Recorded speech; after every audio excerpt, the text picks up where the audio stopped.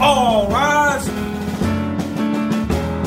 American tall, American tall. Historically and today, our country has been overrun by those with money and power, giving little voice to the everyday American. We're here to change that. Welcome to All Rise, the Libertarian Way with retired Judge Jim Gray. Each week, our program addresses the problems we are facing in our country, as well as thought-provoking and effective libertarian solutions. This could change the way you see opportunities in your life and your children's lives as well. Now, here is Judge Jim Gray. Well, hello, this is Judge Jim Gray, and welcome to All Rise, the Libertarian Way with Judge Jim Gray. The idea being that if we employ libertarian values, responsibility, of course, at all levels of society, a live and let live philosophy, not only don't tread on me, but basically don't tread on anybody, that we will all rise together, and we'll discuss all kinds of different issues. Today, we're blessed to have one of my good friends, a fellow by the name of Larry Sharpe, a libertarian. I met him through the Libertarian Party, but also just a very successful man, has his own podcast as well, a TV show called The Sharpe Way. But we'll talk about libertarian values and what, in fact, a libertarian world would look like, a libertarian government would look like. And that's just a really big thing. He's a businessman, started his own trucking business, and then sold it as a successful distribution company. He's also an executive coach, management consultant, so you can tell this guy gets around, and then a strategic consultant for thought leaders in government. We'll talk about that. I'm not sure what that means, because thought leaders in government seems to be a contradiction in terms sometimes. And then a teacher, guest instructor, taught English, management, and business at universities like Yale, Columbia, John Jay College, and a native New Yorker, a Marine Corps veteran, husband to his wife Georgia, and father of two daughters, Barbara and Josephine. By the way, as a Navy JAG officer for 4 years, I learned a lifelong respect for Marine Corps people. And so, Larry, I salute you. And with that, Larry Sharpe, welcome to All Rise, and talk a little bit about yourself. Give us a little more of your background. Who really is Larry Sharpe? I just touched the surface. Well, I appreciate that, Judge. You know how much I love and respect you, so thank you for having me on. It's a privilege to be here with you.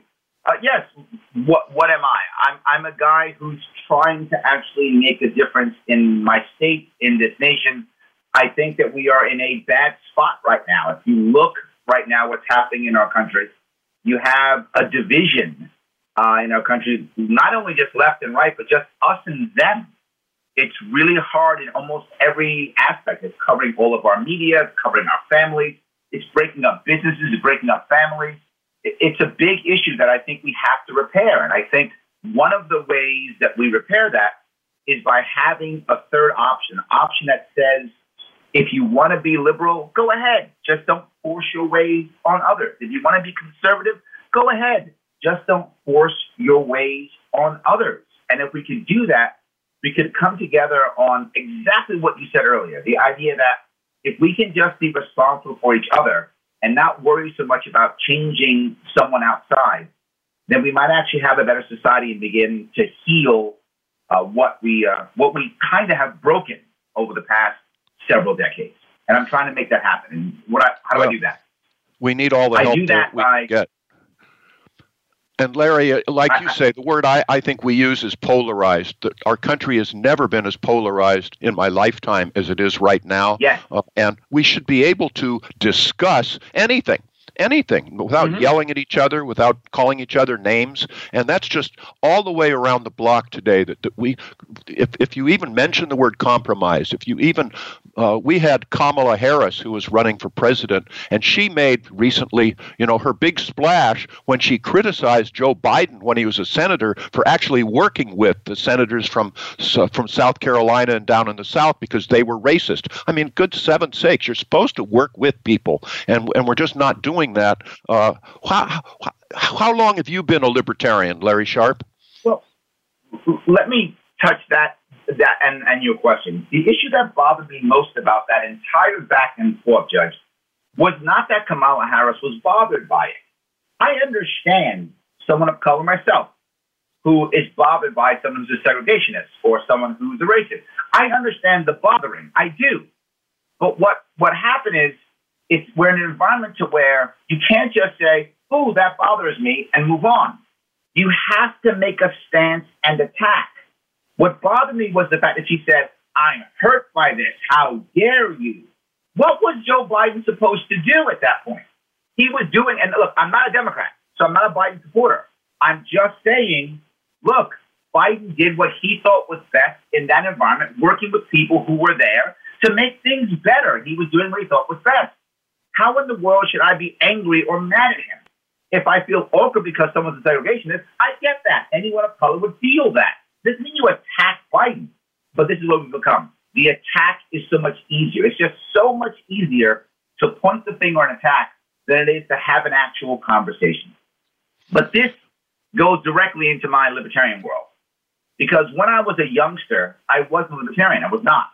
When I was a little kid, I was raised in the Bronx, South Bronx. And in the Bronx in the 70s, when I was a kid, 60s and 70s, you were a Democrat because your parents were a Democrat. That's just why I was. So I wasn't actually labeled. I never joined the party, but I felt like a Democrat because my family was Democrats, and that's how it works. But then when I joined the military, I joined the Marine Corps at 17. My first commander-in-chief was Ronald Reagan. And most people around me at that point were much more conservative. So I think I considered myself as an older teen and young 20-something more as a Republican. I think I considered myself more of that. But it wasn't because I was looking at politics. I really wasn't. I was caring about other things that I felt was important when I was a teenager and a young adult. I was more the politics of the people around me. So I went from kind of being kind of a Democrat to kind of being a Republican without actually thinking. But then after the Clinton years, I began to be very disenchanted. After the first Clinton years, I began to be very disenchanted with politics. I became a Perot supporter. I became a Perot supporter not because I knew anything about Perot's policy. I didn't. I became a Perot supporter because he wasn't them. I became the rebel when it came to politics. I thought Perot wasn't them, therefore he's good. But to be forward on how ignorant I was of politics in general, when Nader came on the scene, I thought that Nader replaced Perot. I didn't realize they were different parties. So I just then began to support Nader because I thought, oh, he's the other guy. So I was very much a rebellion when it comes to politicians. I think you find that happen again in 2016. A lot of people who supported Bernie then supported Trump. That's kind of where I was in the 1990s and then 2000s. And eventually I became disenchanted in general. 2012 comes around and I'm kind of thinking, why bother even vote? Why bother voting? It doesn't even matter anymore. And then, as you and I have spoken, that's when I actually heard Gary Johnson speak. And when I heard Gary Johnson speak, I could hear him. And I could hear him because he wasn't a politician.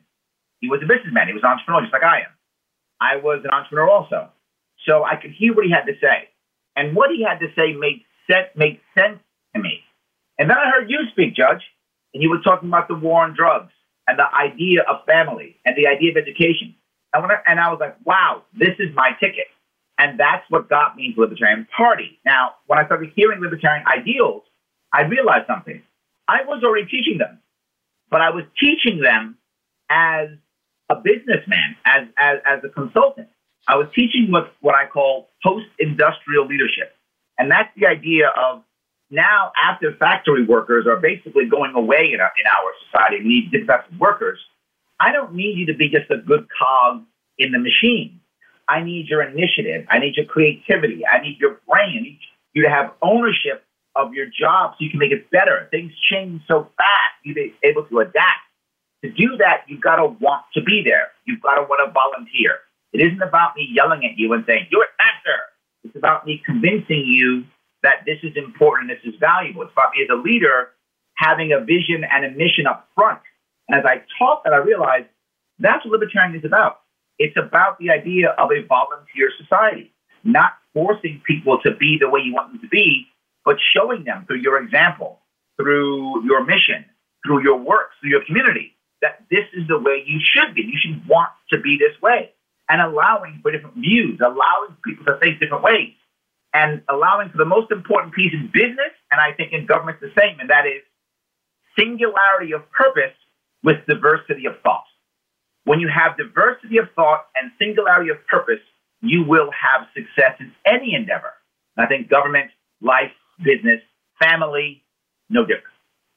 Larry, I certainly appreciate what you said. And I learned in Peace Corps training a long time ago, it was in San Marcos, Texas, that people will not change their ways, their philosophies, their beliefs, unless there's what they called a felt need. That is, it has to come from within. So you get this, in effect, by leadership, and then they look around, just like you have been, saying, well, that's right. That's kind of the way I feel as well. But you can't do it by lecturing, ordering, a government fiat. It has to come from within. And then you go on to say, basically, if you're going to be successful, we're in the service business. We provide a service, we provide a product that was reasonably is competitive, is reasonably priced, and has quality. That's what you're talking about libertarianism. And you're simply right that we have many great leaders. Gary Johnson, I was proud, as you know, to run as his vice presidential candidate in 2012. The conversation on the phone that we had when he invited me to run on his ticket, after I agreed to do that, he told me, Jim, if you disagree with me during the election campaign or if and when we win, feel free to say so publicly. I mean, how many people have the confidence to say, I want to do it right? If I'm wrong, I welcome people to disagree. I welcome other ideas, and he meant it. So I was very persuaded by Governor Gary Johnson as well, to the degree that I'm here to tell you that had we won in 2012, the world would be a better place. I completely agree with you, and I wish it had happened, Judge. I wish it had happened. I'm with you totally. Yes, absolutely. But that is what motivated me to become a libertarian. And from 2012, I've never been a member of a party. Like most people will say, well, before the Libertarian, what party were you? And I have none. I was never a member of any party. I kind of bounced around, basically, politically homeless until I found this party. And I've been a member since 2012, so about 7 years now, almost 8. And I haven't looked back. I was a member of my local chapter in Manhattan, which is where I work, then Queens, which is where I live, then the state, and then National Party. Now I'm a lifetime national member. Tell us your view of what a libertarian is. What's the difference between the Libertarian Party and the two mainstream parties or otherwise, Larry Sharpe? Yeah, and look, the issue that I bring up constantly, the party's small, right? And we've had, as a general rule, about 40 years of failure. So a lot of our best talent, a lot of it has walked away and gone to the parties or surrendered or given up because of so much defeat.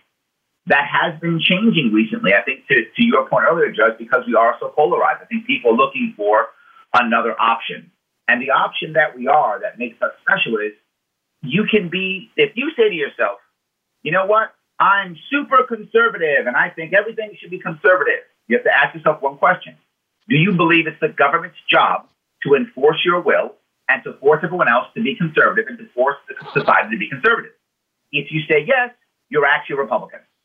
If you say, no, it's not the government's job, it's my job, through my example, through my work, through my community, to show people they should be more conservative, that we should have more of a conservative environment, then you're a libertarian.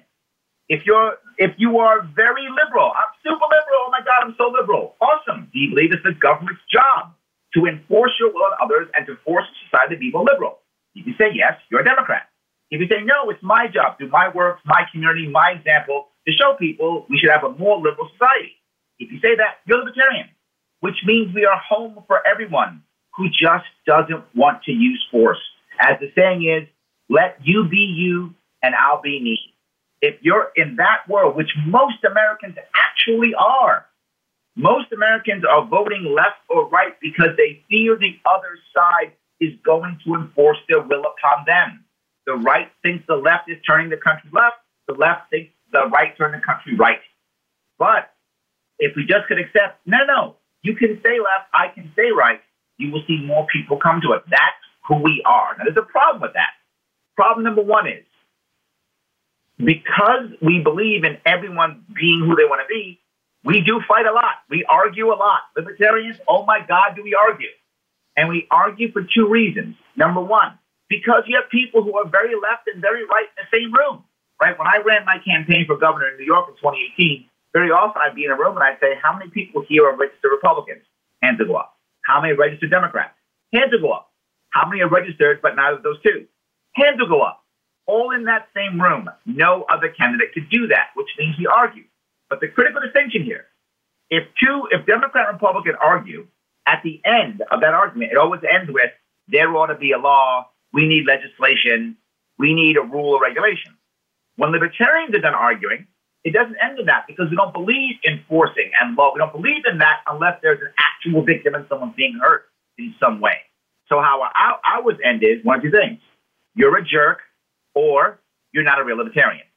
That's how our arguments end.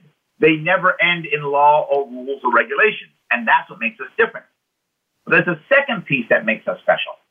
We actually have an ideology. Now, you might say, well, Democrats and Republicans do. In reality, they don't. The Democrats and Republicans are actually tribes, and their policies change based upon whoever their tribal leader is, whoever's the warlord. And if you can look back, and you and I, Judge, are old enough to look back, look at a Carter Democrat versus a Clinton Democrat versus an Obama Democrat, different Democrats. Look at a Reagan Republican versus a Bush Republican versus a Trump Republican, different Republicans. Why? Because the tribal leader changes. Therefore, what it is to be a Republican or Democrat is whatever the tribal leader says. Go back 10 years. You had Democrats wanting to build a wall on the southern border and Republicans saying, oh, it's too expensive, we don't have the money. Now it's reversed. Why? The tribal leader changes. When it comes to Republican, in the Libertarian Party, we have actual principles we fight over. I can call myself king of libertarians all day long. I'll be laughed off the stage because it doesn't matter. We don't have a tribal warlord. We have principles that we fight over. And exactly to your point on Governor Johnson, when he said, look, I can be wrong, because he realized principles matter. You know, there are many reasons why I love him, but one of them is because he's an instinctual libertarian. He just knows it feels wrong. And he's okay if you tell him, that Governor, that doesn't feel right, because he knows the principles matter. There is really only one party of principle, and that is the Libertarian Party. You will hear people say all the time, well, are we a government of men or a government of laws? And I say neither are impressive. Men die, laws change. Imperial Japan was a nation of laws. I'm not impressed by that. What I want is to be a nation of principles. Principles don't change. Men have to move towards principles, and women, I shouldn't say that. Men and women have to move towards principles, and laws change, I hope, and move towards principles. Principles are critical. Libertarian Party is the only party of principles. Yes, and I commended to you, Larry, off the air before we began to go to the website isidewith.com, the letter I, side, S-I-D-E, with, W-I-T-H.com. And then you can take a test. You can take it privately, but you can show yourself where you come down with regard to liberal, conservative, libertarian, or authoritarian, whatever. And I came out something like 87% with Governor Gary Johnson. But it's just an interesting exercise to take. And also, I view the classic libertarian as Thomas Jefferson in so many ways. And he made the comment, I don't care if you worship one God, 20 gods, or no God. It doesn't pick my pocket, and it doesn't break my leg. In other words, just live and let live. You live your life as an adult the way you wish, as long as it doesn't wrongly affect my or others' rights to live our lives as we wish. That's called a libertarian. And another thing that occurred to me while you were talking, I understand that Mao Zedong, when he took over in China, dictated. Of course, he was the guy. He was the warlord and everything else. And he dictated that, we're going to have a attack on sparrows because the sparrows are eating our fruit before it ripens and it's harming our product. And so they did, and they killed all the sparrows, which meant that they had an insect infestation like you've never seen before, and millions of people died of famine. You know, if you have the government intruding into the marketplace, it's just literally like you're putting people in charge who don't pay a price for making wrong decisions. If you have the free enterprise system and you make a bad decision, there's a cost to be paid. So you work it more carefully and you actually do what works. And that's just the example. And another one, when I was on a radio talk show quite a while ago and was talking about hemp, and this was a radio talk show from Iowa, and a farmer came on, it was a call-in show, and said, well, Judge Gray, I'm going to speak against my own economic self-interest because I raise corn. But we're talking about ethanol, which is a gasoline additive, and actually the government has dictated that corn be used to produce ethanol. But the farmer told me, he said, you know, you can get more ethanol from an acre of hemp than you can an acre of corn, and the corn will clog your carburetor and the hemp will not. And of course, that's not my field, but I can tell you the free enterprise system would figure that out right away. There are consequences for making bad decisions. So all of that is connected to libertarianism. So, and that's why it just works. And I don't know, as I sit here, and this is not a call-in show, Larry, but like you said, I don't know what the Democrat philosophy is. Other than government will take care of us, and I guess that's it. And the Republicans have abandoned their principle of more limited government because they have, with President Trump and the Republicans, we fought the Iraq War on a credit card under George W. Bush. We're still paying that one off, and our children will be paying that off as well. So I don't know what I don't know what a Democratic philosophy is at all, and I don't know what a Republican one is. And like you say, it just changes with the tribal leaders. So I'm really with you. You've explained it brilliantly from my standpoint. I'm so glad to hear that. The number one thing we have to realize, when I talk to people about this, when they say, well, I want government to do this or government to do that, I said, great, I'm glad you do. I said, do you think that monopoly is a good idea? And they go, no, monopolies are bad. I said, yeah, government is a monopoly. By default, if you have monopoly, you have stagnation, you stifle change, you stifle innovation. That's kind of by default, don't you? There's no opportunity to do other things because government's controlling it, right? And they go, but government's a monopoly. I said, doesn't the government decide it? If the government runs something, doesn't it become monopoly? And like, yeah, that's the problem. You're still putting monopoly in.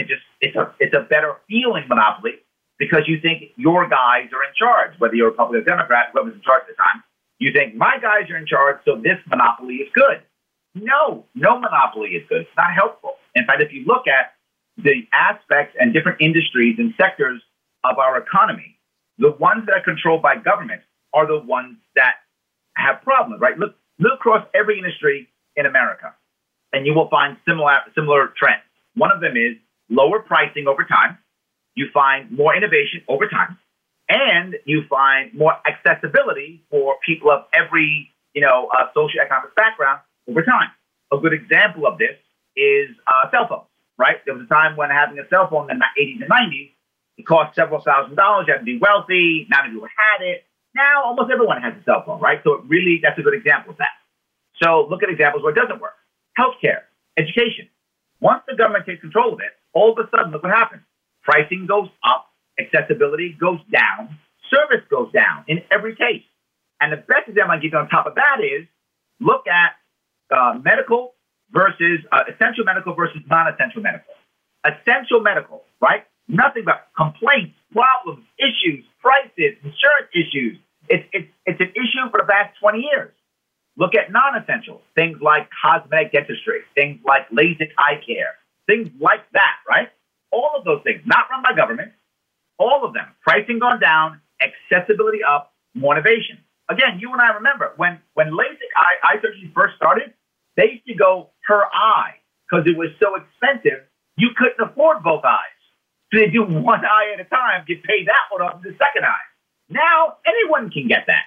Why? Government not being involved allows for a non-monopolistic environment, a non-oligarchy, and all of a sudden, as you said perfectly, the consumer begins to decide what is right and what isn't right.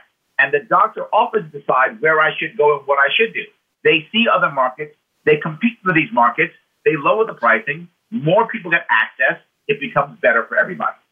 And convenient payment schedules. The second program we had on All Rise was a doctor by the name of Clark Smith. This was broadcast in May the 3rd of 2019, and we talked about medical savings accounts. We talked about the competition in the medical field. When I was growing up, Larry, there wasn't even any discussion that we don't have enough emergency rooms, that healthcare was too expensive.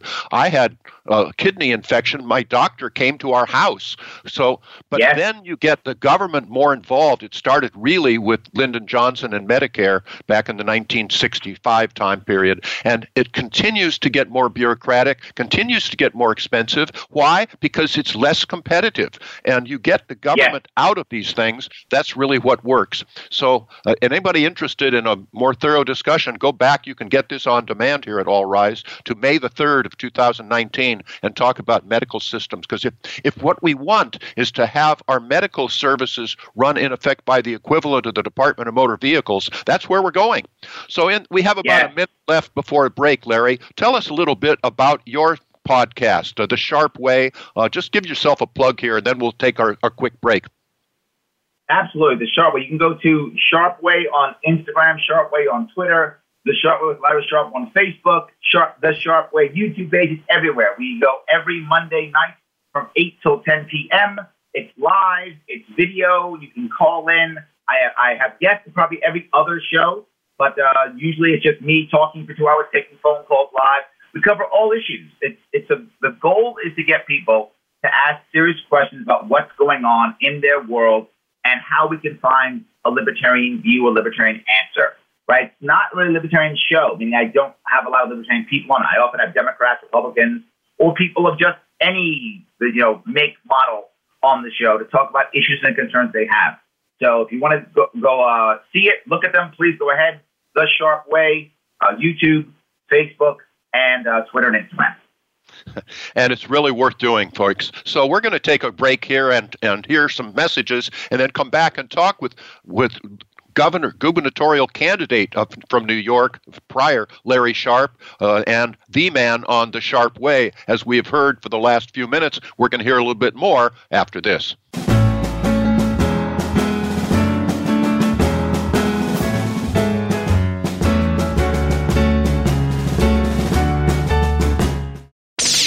The Internet's #1 talk station. #1 talk station. VoiceAmerica.com.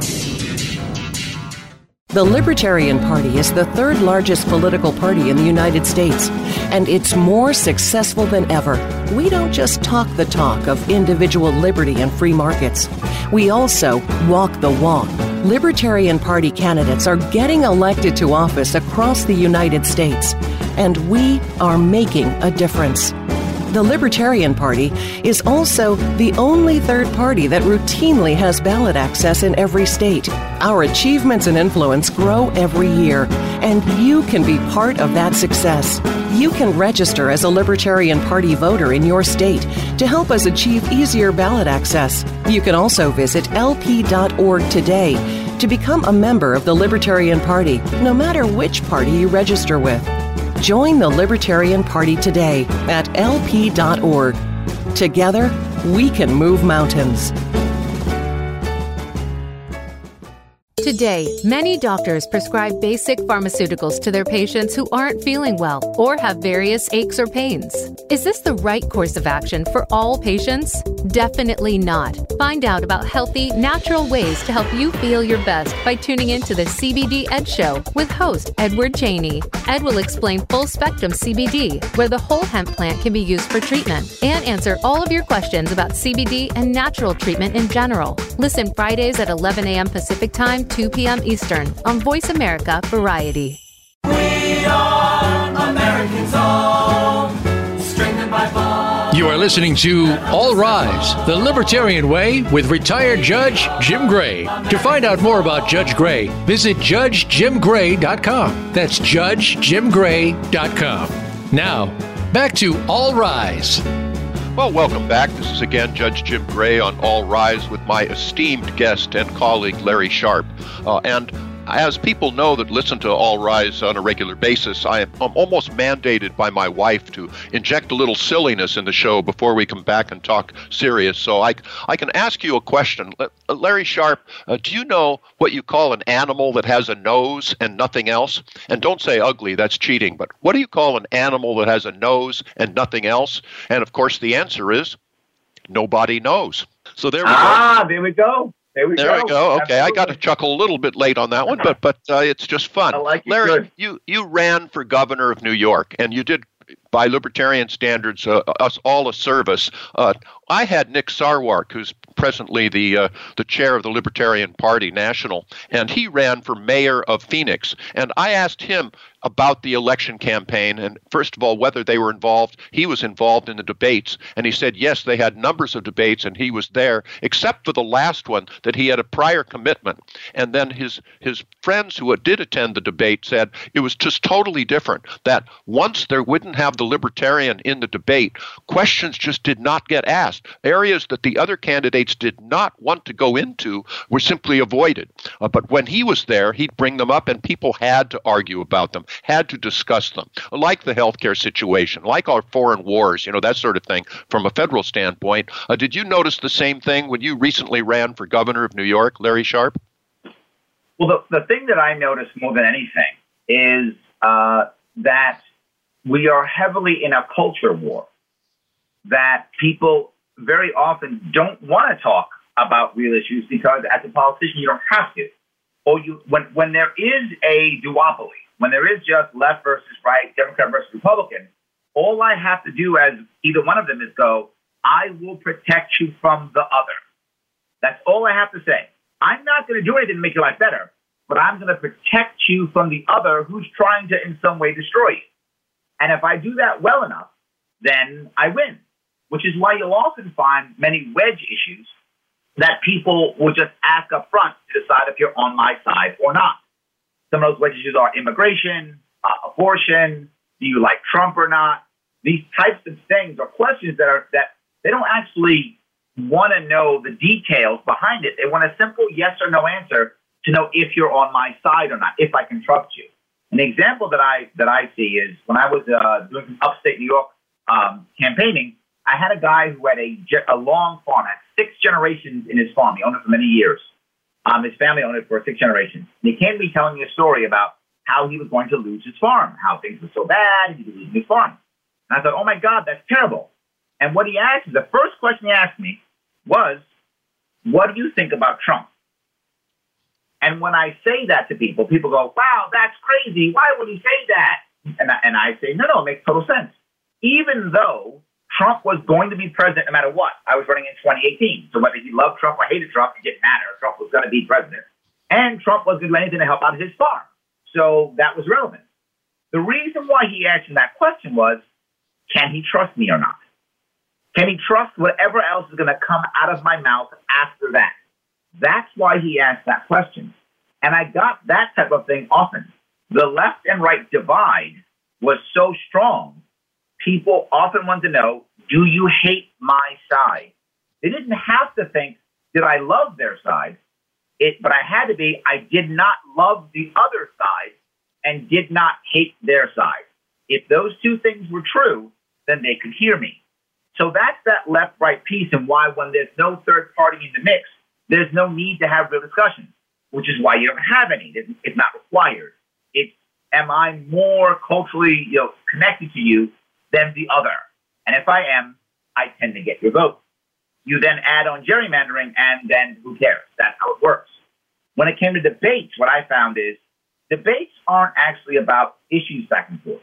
Debates, particularly at the higher levels, like governor, president, they're actually about ratings, viewers, advertising revenue. So if the advertising revenue is there, they're going to take it. It's one of the reasons why you found the Democrats early on, CNN early on, having those Democratic town halls with each individual person months before they had the actual debate. They were testing the viewership. Who was more popular? Was it worth it? Did it make sense? Would they get more advertising revenue? I know that people say, well, third parties should be in. They should be, but they just won't be if there's no ad revenue. It happened in my run. When I ran, there were 3 separate debates, but none of them were televised, so it didn't matter. And the governor didn't show up to any of mine because it didn't matter, because they weren't being televised. So I won those debates, and so what?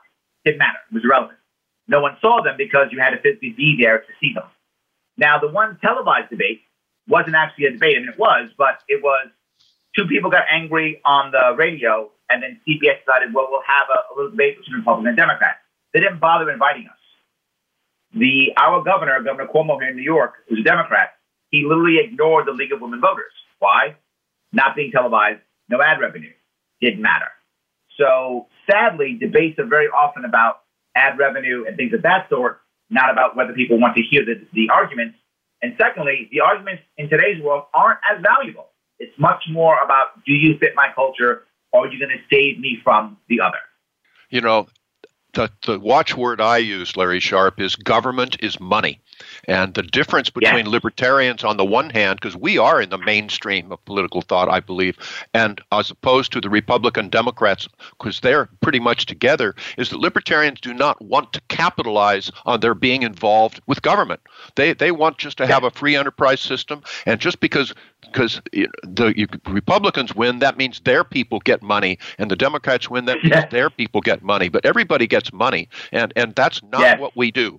I can also tell you that one of the first things that I would do if I were in government at any level is to have sunset provisions. And this is something I think critically important that everyone should discuss. Sunset provisions for laws, that means every, 7 years, a law will sunset, will go out of business unless it is voted upon, reinstituted again by Congress and signed by president or governor or whatever. And the same thing should be true for government agencies. That I write this program every week called 2 Paragraphs for Liberty. And by the way, if any listener would like to be on that list, you can find them through judgejimgray.com, my website. But it's 2 Paragraphs for Liberty. And recently I put in there the number of federal agencies we have, the number of people. It's something like 7,000 people that are given a job by the president, and about 1,300 of those have to be ratified by the Senate. And every one makes something on the order, you can go to the Plum Book and see this, every one of those makes something like $186,000 a year. I mean, that's a lot of money. We have some government agencies that were started in the New Deal, Larry, and they're still in business. Yeah. Maybe they've changed their name, but maybe they've outlived their usefulness. Maybe there's duplication. Maybe we should look into this and have an audit of the government. Libertarians would do that, put in sunset provisions for laws as well as agencies. No one else talks about it, and that's a strong point that I strongly recommend that you discuss on the Sharpe Way as well. I agree, and if anyone wants to see my policies, I built a policy library for my gubernatorial run. It's at Larry Sharpe, that's Sharpe with an E, LarrySharpe.com if you want to go there, and that's actually one of my policies. Judge, one of my policies is sunset laws, right? If I use 6 years, but 7's fine. Some people on my team wanted 5. Whatever. I'm okay. In that area, I completely agree. I think every law that's made should have a sunset provision. Absolutely, because, what if it's a mistake? What if it's a problem? What if it should be repaired or fixed? But there's a secondary piece to it. Each law must be re-voted on, and it must be voted on one issue at a time, one law at a time. Not, okay, all of 2019 is okay. Each one must have a separate vote. You have to add that piece. Otherwise, Congress will just go, let's just okay the entire year. So we added that aspect. Now, when it comes to agencies, 100% yes. The thing I've talked about with agencies is not only do we want to have a sunset provision on them, but we actually want to have better goals, better incentives. The problem right now is if you look at a difference between a government agency and a nonprofit that does the same thing. As long as that nonprofit is not government funded, and many of them are, but if the nonprofit has a donor base, meaning people must give money to that nonprofit to do its job. Let's look at an example. You want to service homeless people as an example, right? That's one thing that government often does, and that nonprofits also do. How is a government agency rewarded, incentivized, based upon serving them? So what does that mean? If I'm a bureaucrat, trying to the best of my ability, I tell my boss, hey, boss, I serviced 100 people this week. Awesome, good job. Next week, I serviced 110. Awesome, great job. This week, I serviced 90. Right, what happened? Why 90? Well, 90 people were homeless. But wait a minute, Larry, we have to keep servicing people. What's going on here? Why only 90? Oh. Now I have to find other ways of servicing. I'm incentivized to someone comes in who doesn't really fit the bill. I kind of just go, well, you're close enough, and I service you. So I can make my boss happy and say, boss, I see I service more people. The goal of the agency isn't to fix the problem. The goal of the agency is to service the problem. So if the problem never goes away, that's good for the agency. How does the agency have promotion? How does the agency buy more paper? How does the agency get more building space? by making sure the problem stays there and gets bigger. Now, that doesn't mean that the bureaucrats are bad. That's how they're incentivized. That's their goal. Look at a nonprofit. If you ever go to a nonprofit and they say, give us money, what do they always show you? They always put out on that stage, in that fundraiser, hey, look at a success story. This is Bob, who was homeless and now he's not. This is Jane, who was homeless and now she's not. They are incentivized by fixing the problem. The goal of a nonprofit is to literally be not necessary anymore. Their goal is to go out of business. Their goal is to fix the problem. If we have sunset laws, exactly to your point, Judge, that our goal is within 6 years or 7 years or insert time period, you're going to go away. They're now incentivized to fix the problem before they go away. This isn't a lifetime job that we're going to constantly serve the same problem to make sure it never goes away. This goes back to those same wedge issues that we never repair. Because to make sure that the problem stays, there are literally thousands of people whose lifestyle, whose their ability to feed their families is based upon a problem never going away. It's the wrong incentive. It's the wrong goal. We should follow the nonprofit model, which is our goal is to end the problem, not to service the problem. It's different. Government is there to service. Nonprofits are there to help. You're simply right. More people. Why have we as libertarians not been able to get this word out to people more? Because it makes sense, and you're phrasing it differently than I would. We had on a guest last January 10th, a guy named Chris Coxon from Heifer International, which is a nonprofit. And they actually have the goal of, like you said, Larry Sharpe, putting themselves out of business. They go into very small, remote villages that are poverty-stricken and donate to them a few goats, some chickens, some cows, that sort of thing, as well as give them advice on animal husbandry so that they can raise these goats successfully. They can get goat milk and nourish their families, and then they start selling it to their other people. And they teach them banking, they teach them business so that they can survive, and they become then just self-perpetuating. Then they also have the requirement that once you get established with your chickens and you're selling chicken eggs or whatever, then you have to give some free chickens to some other people in your town, so you actually bring in more competition and more self-perpetuation. If you get government programs in these areas, what they do is give a whole lot of money to the governments of those areas, resulting in a lot of those ministers driving Mercedes automobiles and opening Swiss bank accounts. But, we donated lots of money to Nepal, for example, and look how good we are because now the government of Nepal likes us. Well, it's called bribery. It's just like you say, people act on incentives, and with government, the incentives are much different than they are in the private sector and in these foundations. And you just expressed it beautifully, Larry Sharpe. Thank you for that. You also... Of course, go ahead. I'm sorry. Go ahead. No, what I was saying is what most of my policies were to do that, were to encourage the nonprofit or the private sector, to encourage them. Many libertarians are very hardcore, which is not necessarily a bad idea in theory, but it can be very bad in practice, which is just end this, abolish that, destroy this, end that. And while that may be the right answer in theory, and very often I agree with the idea in theory, the problem is the American people aren't ready for it, and it will make them afraid. And people who are afraid make bad decisions. And I don't want to do that. They tend to make things worse.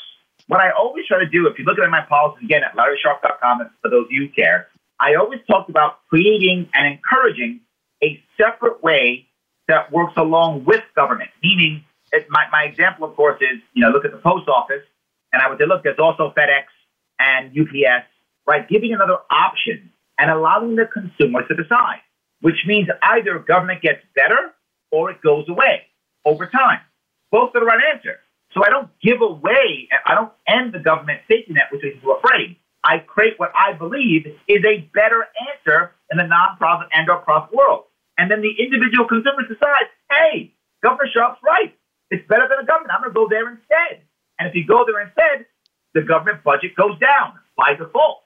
But Larry, then we lose government jobs. No, you don't, because those people still need to be hired, but now they're hired in the private sector or with nonprofits.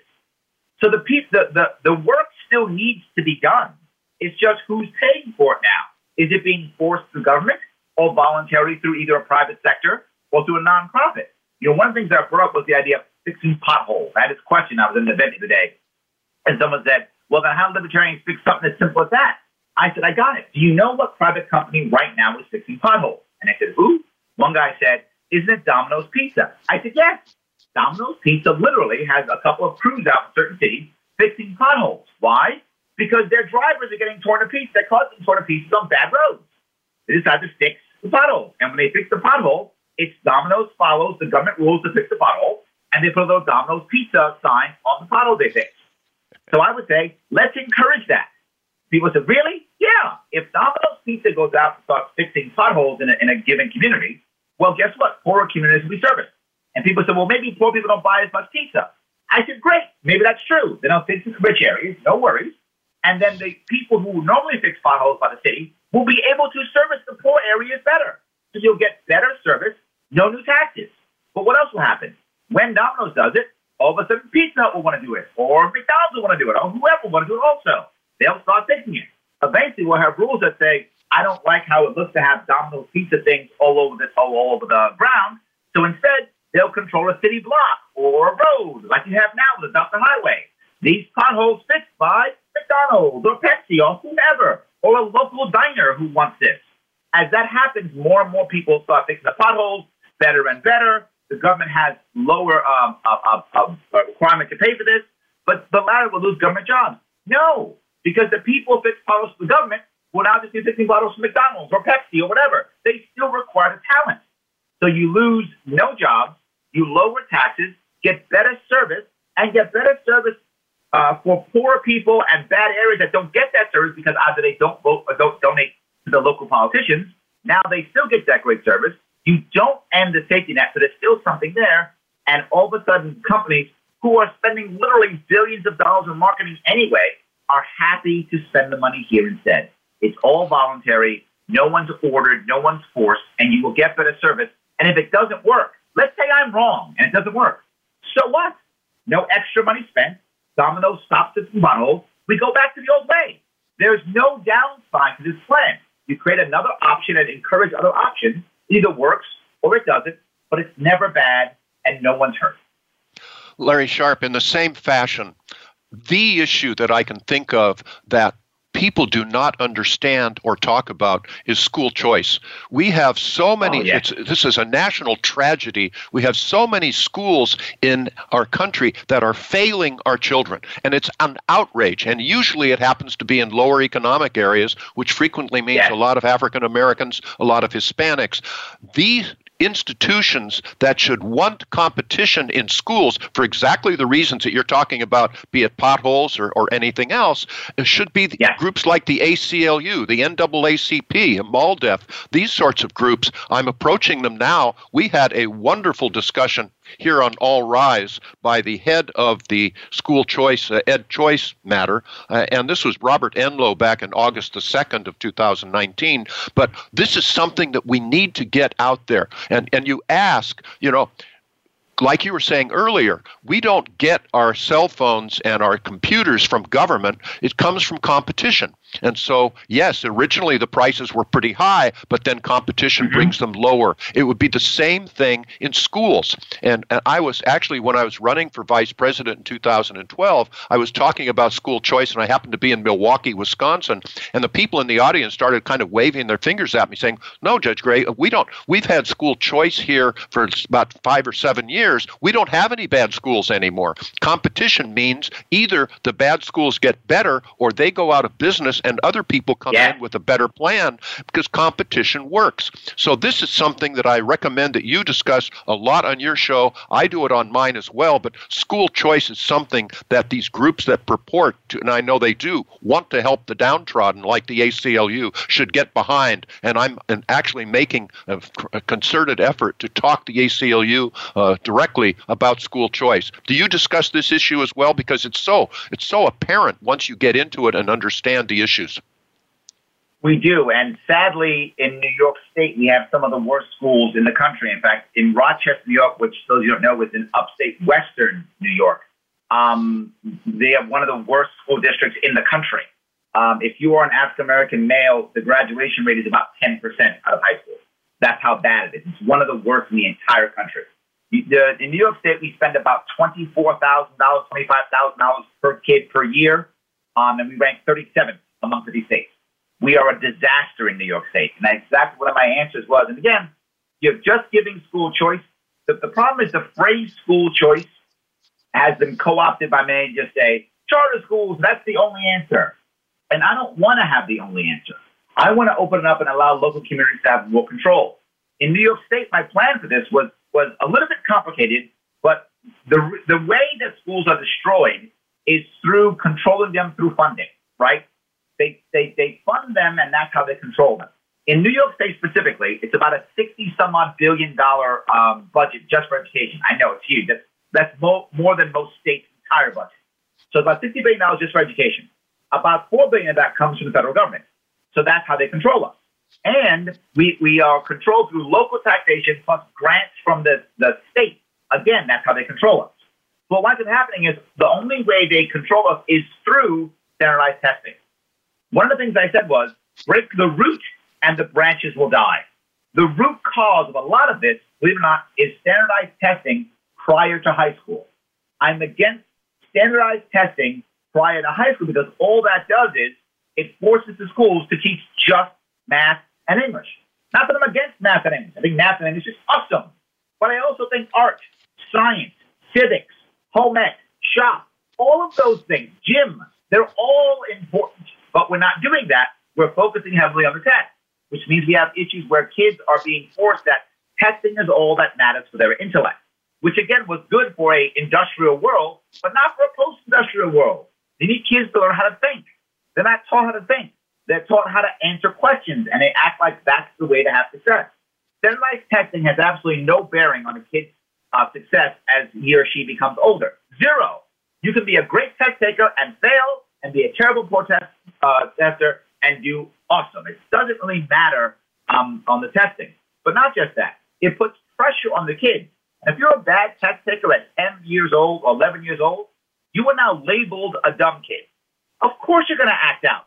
You're labeled a dumb kid. Of course you're put in a bad kid school or the bad kid class, whatever. And you're going to act out. You're labeling a kid at 11 years old because they don't know how to, stick a test well, when they might be very bright or very savvy in many other ways. So end that. When you end that, the federal government will stop giving us money. But again, I said about $4 billion. In the case of New York State, what I said is once you end that, you end all those bureaucrats.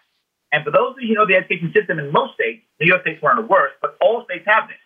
You actually have a system of bureaucrats and administrators that make far more money than teachers, and their job is to support the government. Literally, in New York State, the average teacher makes about $80,000 a year. That's skewed by New York City. That's about the average.